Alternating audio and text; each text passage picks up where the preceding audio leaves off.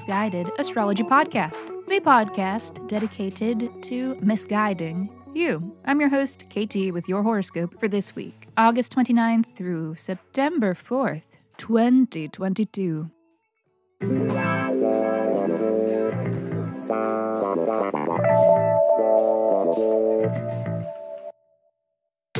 Welcome back to the podcast where I don't know you, but it may seem like I do, because I am sharing musings that are based upon the sun and the moon and the planets and shit. Every week I do a little sky spying and then report back so that you can know what the fuck is going on around here. The astrology is sound, but my guidance may not be, and that is totally up to you. Okay, quick housekeeping. Special thanks to Jeremy for the review and to the peeps who have ordered pre-recorded birth chart analyses. Thank you! Thank you, beautiful, gorgeous persons. And a reminder to you, dear listener, that you can review too, and if you do, I will send you a 24-page, in-depth birth chart report.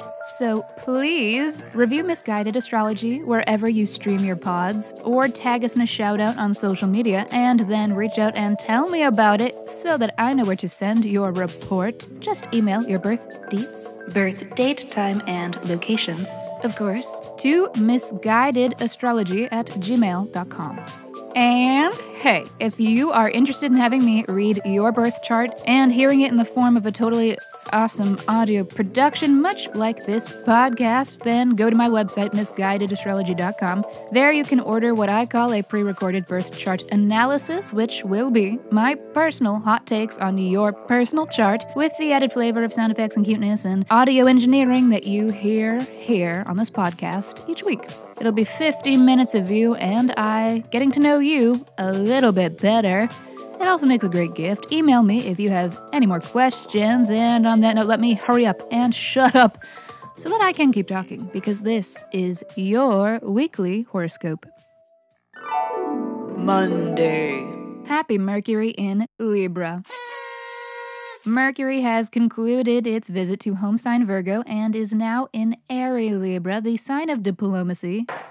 Court is now in session. And diplomacy is definitely something to keep in mind as we live this transit, for it looks to be providing us with the need to negotiate and to hash some shit out. And the reason I say this, and you may want to sit down, but Libra is where Mercury will station retrograde.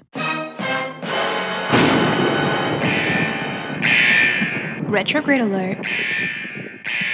Remain calm. We're gonna die! We're gonna die! I'm going to throw up, and then I'm gonna die! The drama of it all.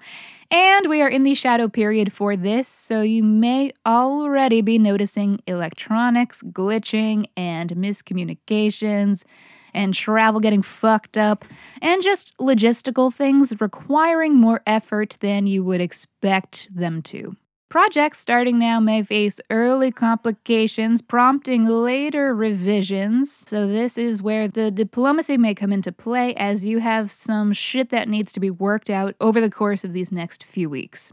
Mercury in Libra loves a consensus, so this all looks very productive for cultivating teamwork to get something accomplished. Lean into a good old-fashioned peer review. Occasionally, with Mercury in Libra, the teamwork flavor can translate into something more romantic and coupley, so there may be a few weeks of fling for some of you. And I do mean fling. Also, looks like this Mercury retrograde could be playing into the Mars in Gemini retrograde, a 7-month cycle during which much of our energy is going into our Gemini house. So there are a few things going on here, and even though Mercury's official station is not until next week, we're gonna cover it now. So, Aries, Mercury retrograde is in your 7th house, so you may be facing a complicated situation that needs some reworking or revision involving a dynamic between you and another person, potentially.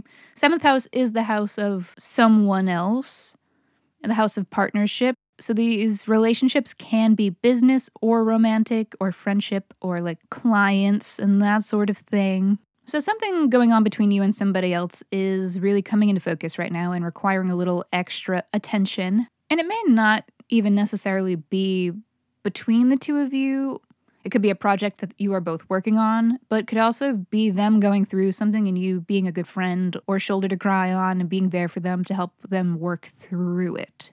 Also possible in the mix with all of these complications is, of course, the Gemini third house for you. Refresher on the themes that may be requiring a little more energy from you throughout the next 7 months are local people and local places, travel or commutes, siblings, and general communications and logistics.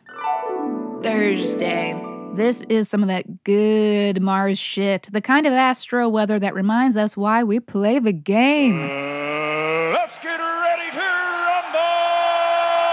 And by the game, I do mean Mars retrograde in Gemini transit, which looks to be a few months of hard work, but today's transit is here to remind us of the inspirational factor that motivates us to go through with it at all, even though it won't be easy. This Mars sextile to optimistic Jupiter is a glimpse into our end game. It's the transit of abundant energy and good luck surrounding what it is we put our effort into, which makes this an excellent day to get things going and to initiate some processes. So do take advantage, but just really don't sleep on the peer review exercises, because this transit may also have you feeling a little impulsive during this Mercury retrograde shadow period, which is just honestly the astrological equivalent to cosmic clickbait pop-up spam. Do you want longer fingers and toes? 1 pill a day. Find local hot they-thems near you. Have you been involved in an accident while astral projecting? You may be entitled to compensation. Yeah, run it by your pals because friends are the original spam blocker. Friday. Actually, yet another day to trust in the peer review process, for we are dealing with a Mercury opposition to Jupiter, a transit prone to exaggerations in communications, though not necessarily in a harmful way. This is giving motivational speech energy and could entail a moment where you are talking best case scenarios for desired outcomes despite the reason for the conversation stemming from unpleasant realities. Yesterday, you said tomorrow, so just do it! Make your dreams come true! The greater good is at the heart of it all when Jupiter is involved, and with a transit like this, we are reminded that nuance is real and that while we might all prefer a little more finesse when the stakes are this high, being outspoken is sometimes the only way that we are actually able to effect change. Sunday. Venus has moved on from Leo and it is now officially crushed on a Virgo season.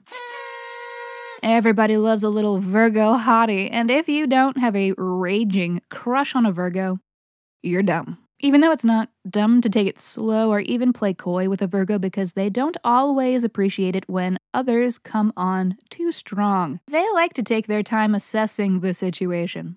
And they are not afraid to withhold attention if they are not very sure that you deserve it, and are even less afraid to dole out full-on rejection letters if you are not on the level. So I get it if you are avoiding Virgos as a way of avoiding rejection, because most of us are, in fact, not on the level for these perfectionists.